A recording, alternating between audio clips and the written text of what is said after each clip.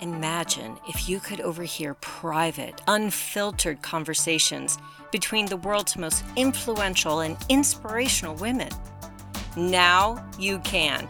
Welcome to Leadership Global, where you'll hear from inspiring leaders who will help you define your vision, grow your leadership, expand your influence, and increase your impact to leave a lasting legacy.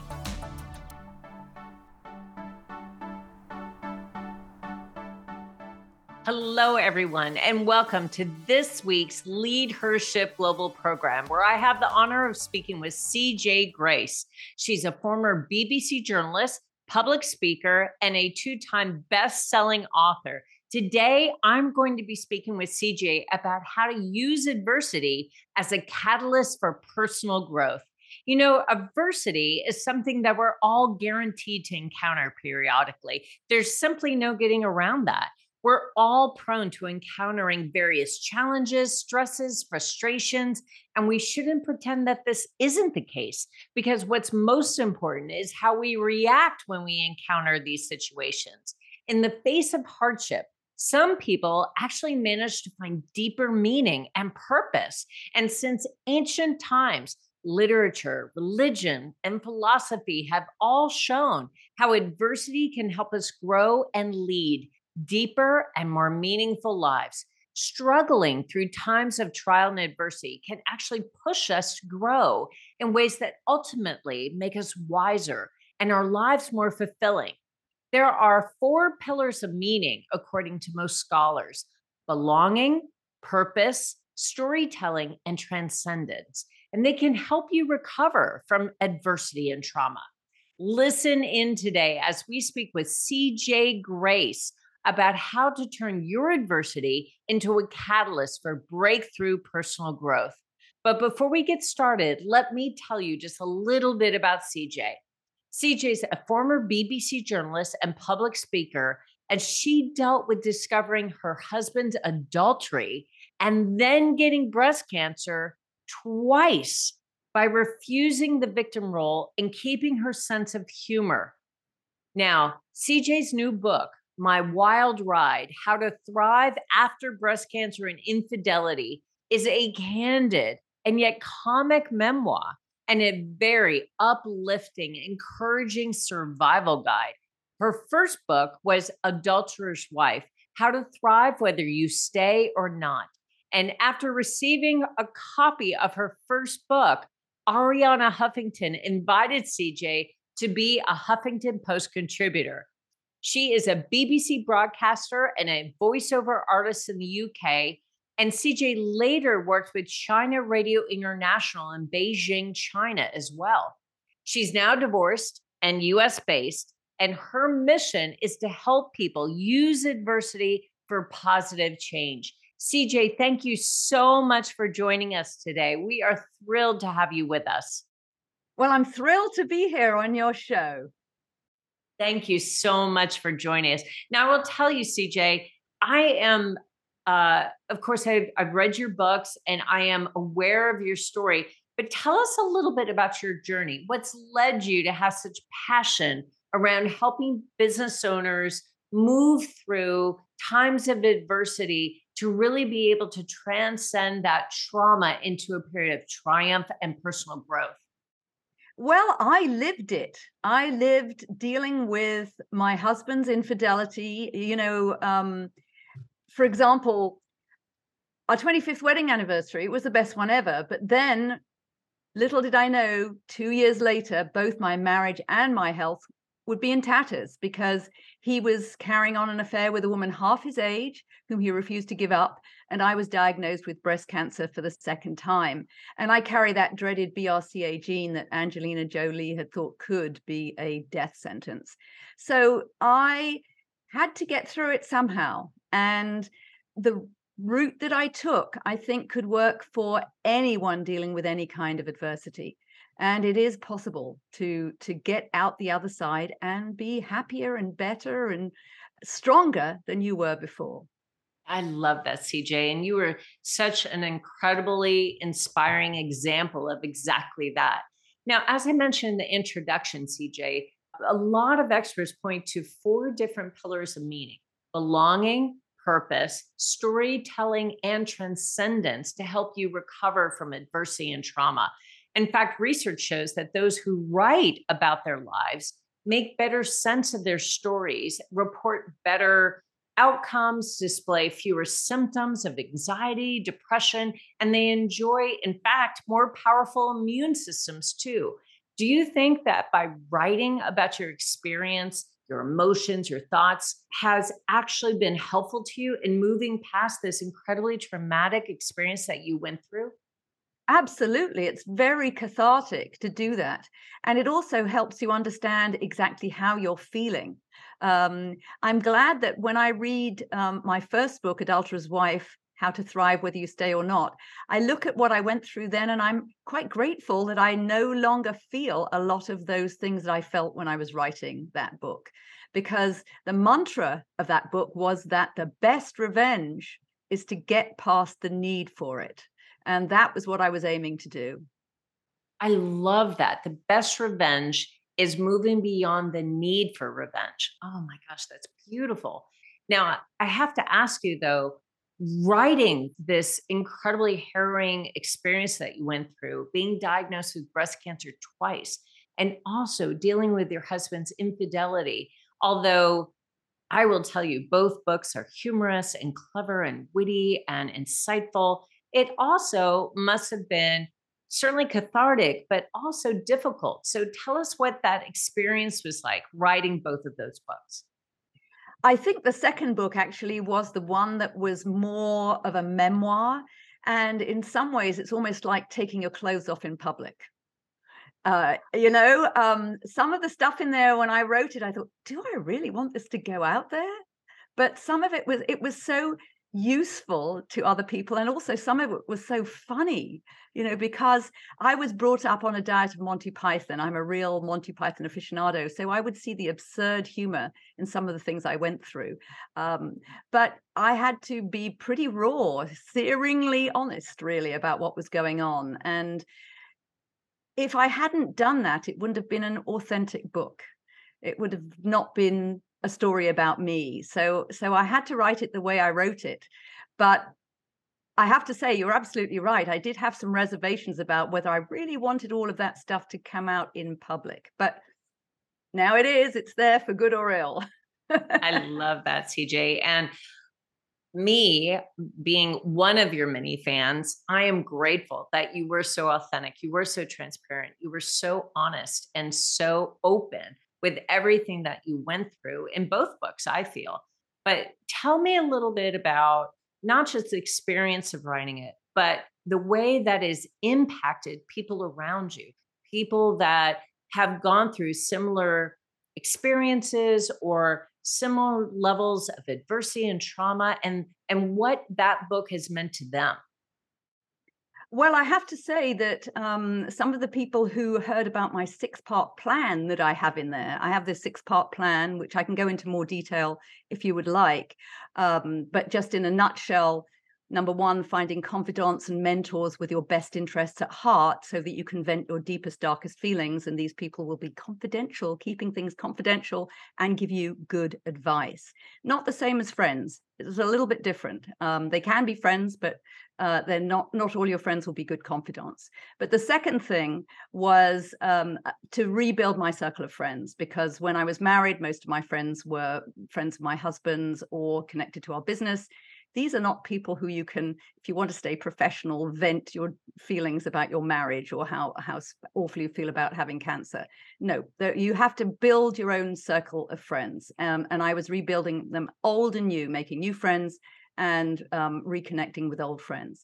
Third thing, very important for me, laughter therapy, brings you up. If you listen to the story of Norman Cousins, who got over excruciatingly painful ankylosing spondylitis by just using laughter therapy, watching movies that made him laugh.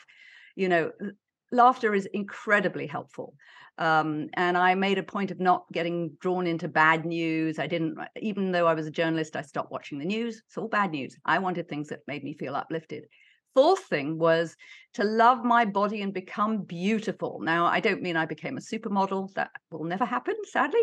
Well, I don't care. I've never been a supermodel, but I mean internal beauty, looking after my diet, exercising. And outdoor exercise, I think, is one of the best things for banishing the blues. Very effective antidepressant.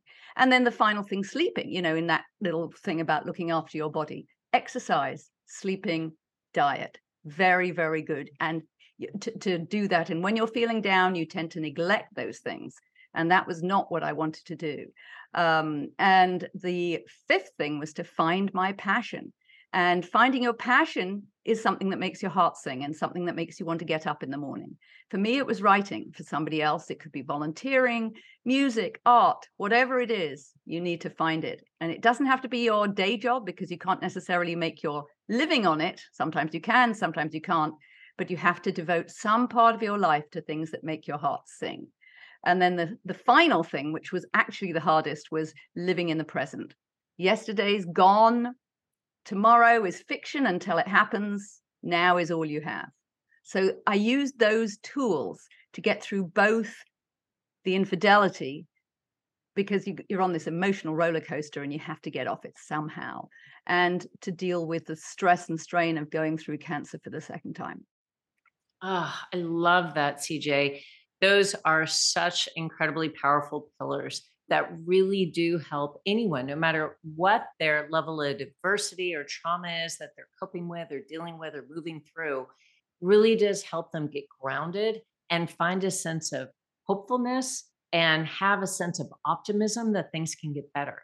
And one of the things you talked about in the six pillars is this sense of belonging, cultivating a sense of belonging, feeling as though you're part of a larger purpose. And I think that is so vital to finding meaning.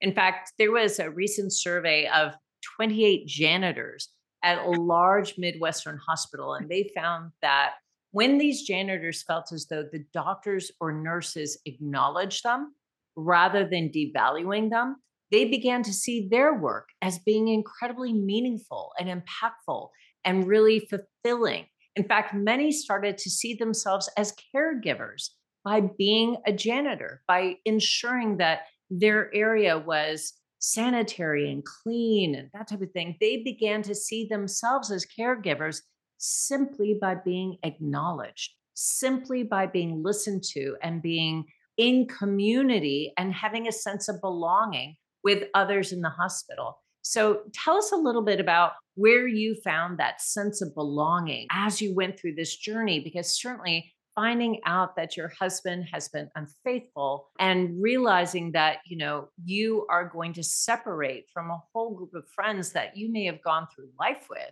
can be jarring, can be very isolating, can be a very lonely sort of process. So how did you create that sense of belonging, that sense of community? I think a lot of it is understanding the meaning of purpose, because a lot of people confuse success with purpose. Success is usually serving yourself. I've made my first million. Oh, but it doesn't feel as good as I thought it would. Oh, I better make my second million. Whereas purpose is more about it helps you, but it also helps others. And it is something that can be as simple as what you said, that wonderful story about the janitors, or even going to your local park and picking up trash every day so that everybody has a cleaner environment. You can feel that that is your purpose, and that makes you feel good in yourself and makes you want to get up every morning. So it can be as simple as something like that, but it's very, very important to have a purpose, because that's what gives you meaning. And also, as you said, the belonging, the feeling part of a community, and a part of a community of people that you love. And it doesn't have to be romantic love. You can have real love for friends. And that's something that I have found so much now in at this time of my life, that I feel like my friends community is something that is a pillar for me. Absolutely, it is a pillar. Having a community that you feel that you belong to, that you just have love and affection for all of these people. Whether they're flawed or not, you love them because everybody has a place and everybody is part of your circle. So that's the thing. Yes, belonging is absolutely key. Absolutely key. I love that. And you're talking about the importance of purpose and meaning.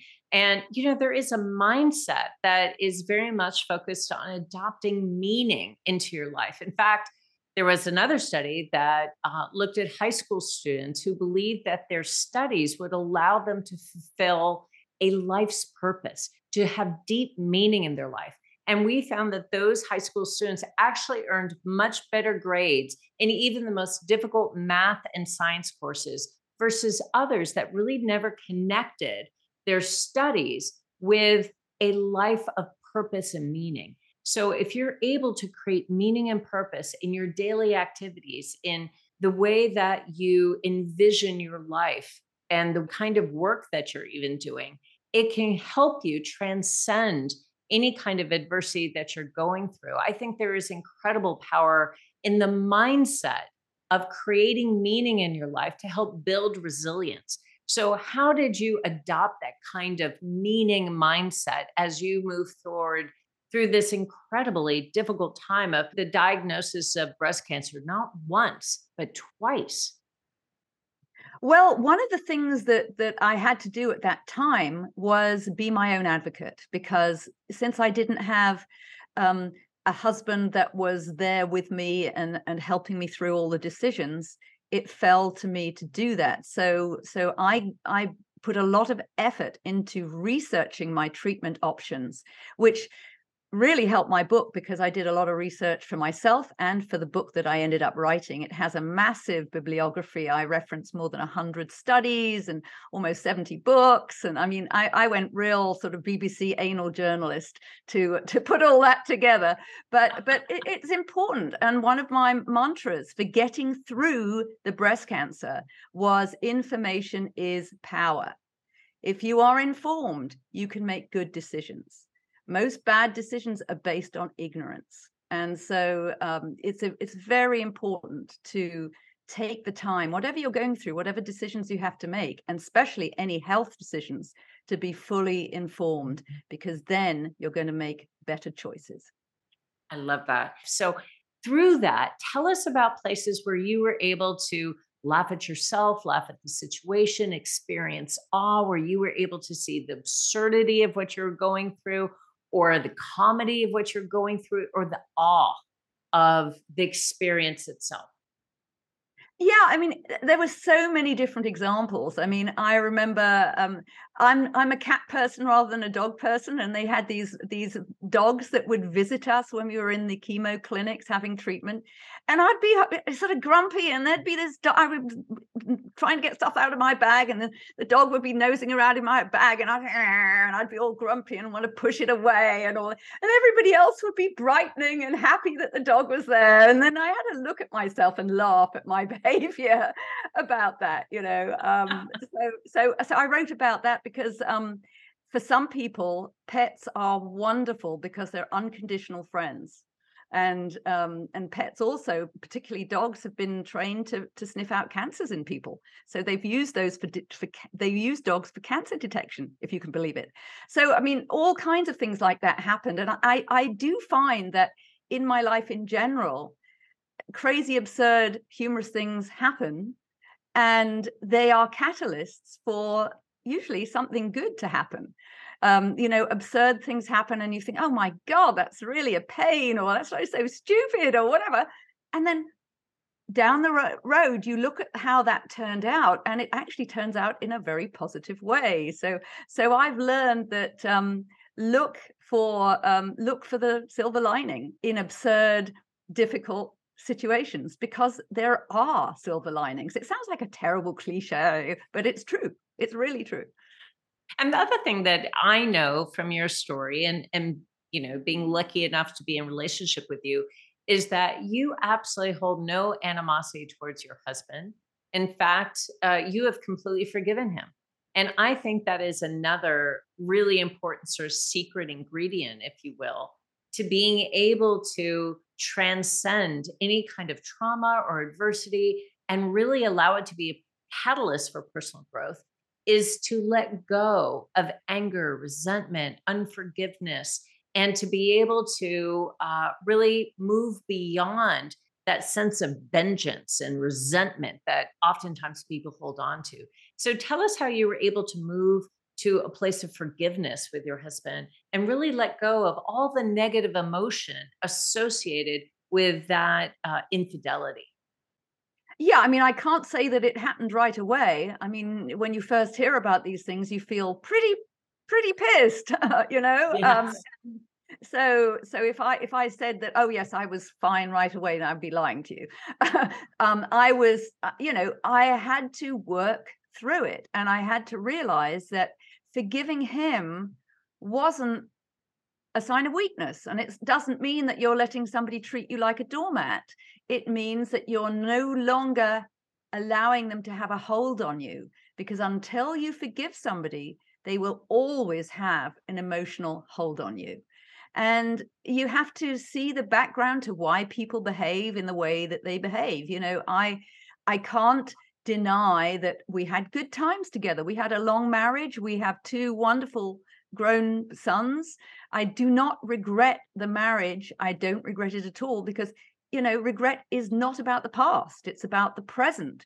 And I am very happy with my life as it is right now. So I don't have regrets. And I think that's the thing. It's obviously a work in progress to get through these things. But if you don't, you're never free of it. So letting go is absolutely crucial. It really is crucial in so many ways. And it's a practice of not being reactive. It's a practice of having a reaction, thinking a bit, and then reacting, because you make very poor decisions if you work on a reactive basis. Yeah, so smart. That's absolutely right on. I so appreciate that incredible insight. Thank you, CJ. Well, to wrap up, I have one last question for you. Honestly, I feel like we could dive deep into your book for hours because there's so many hilarious stories. There's so much insight and wisdom. There's so much incredibly poignant experiences that you outline in such detail that I feel like we could spend the next 2 or 3 hours really diving deep into it. It would be fabulous. But knowing that we only have a little bit of time together, I want to ask you, what is the best leadership advice that you have ever received that's really made an impact for you that you'd like to share with our audience? I think, aside from humor, because humor will always lighten the mood, it will always get people in better spirits, so they'll be more eager to hear what you have to say.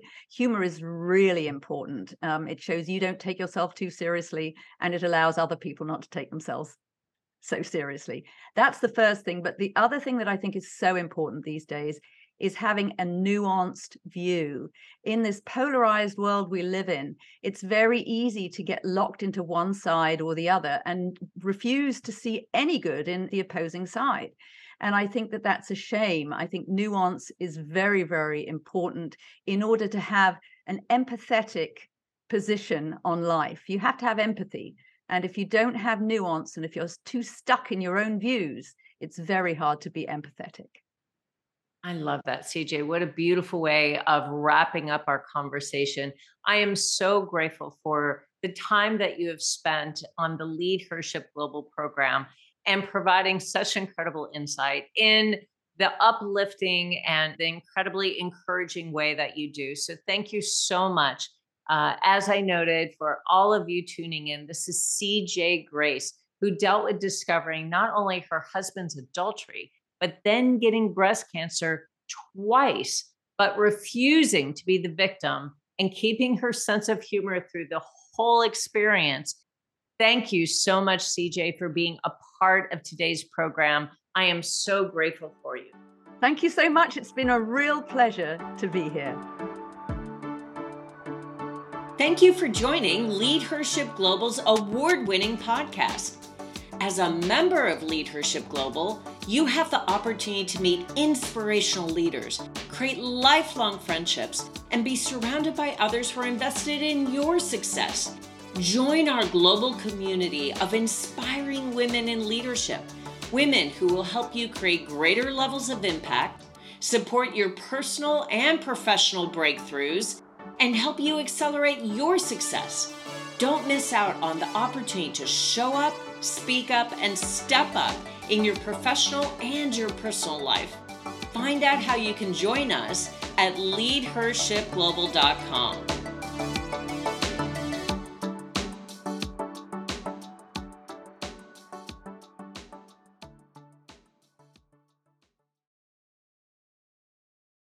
This podcast is a part of the C-Suite Radio Network. For more top business podcasts, visit c-suiteradio.com.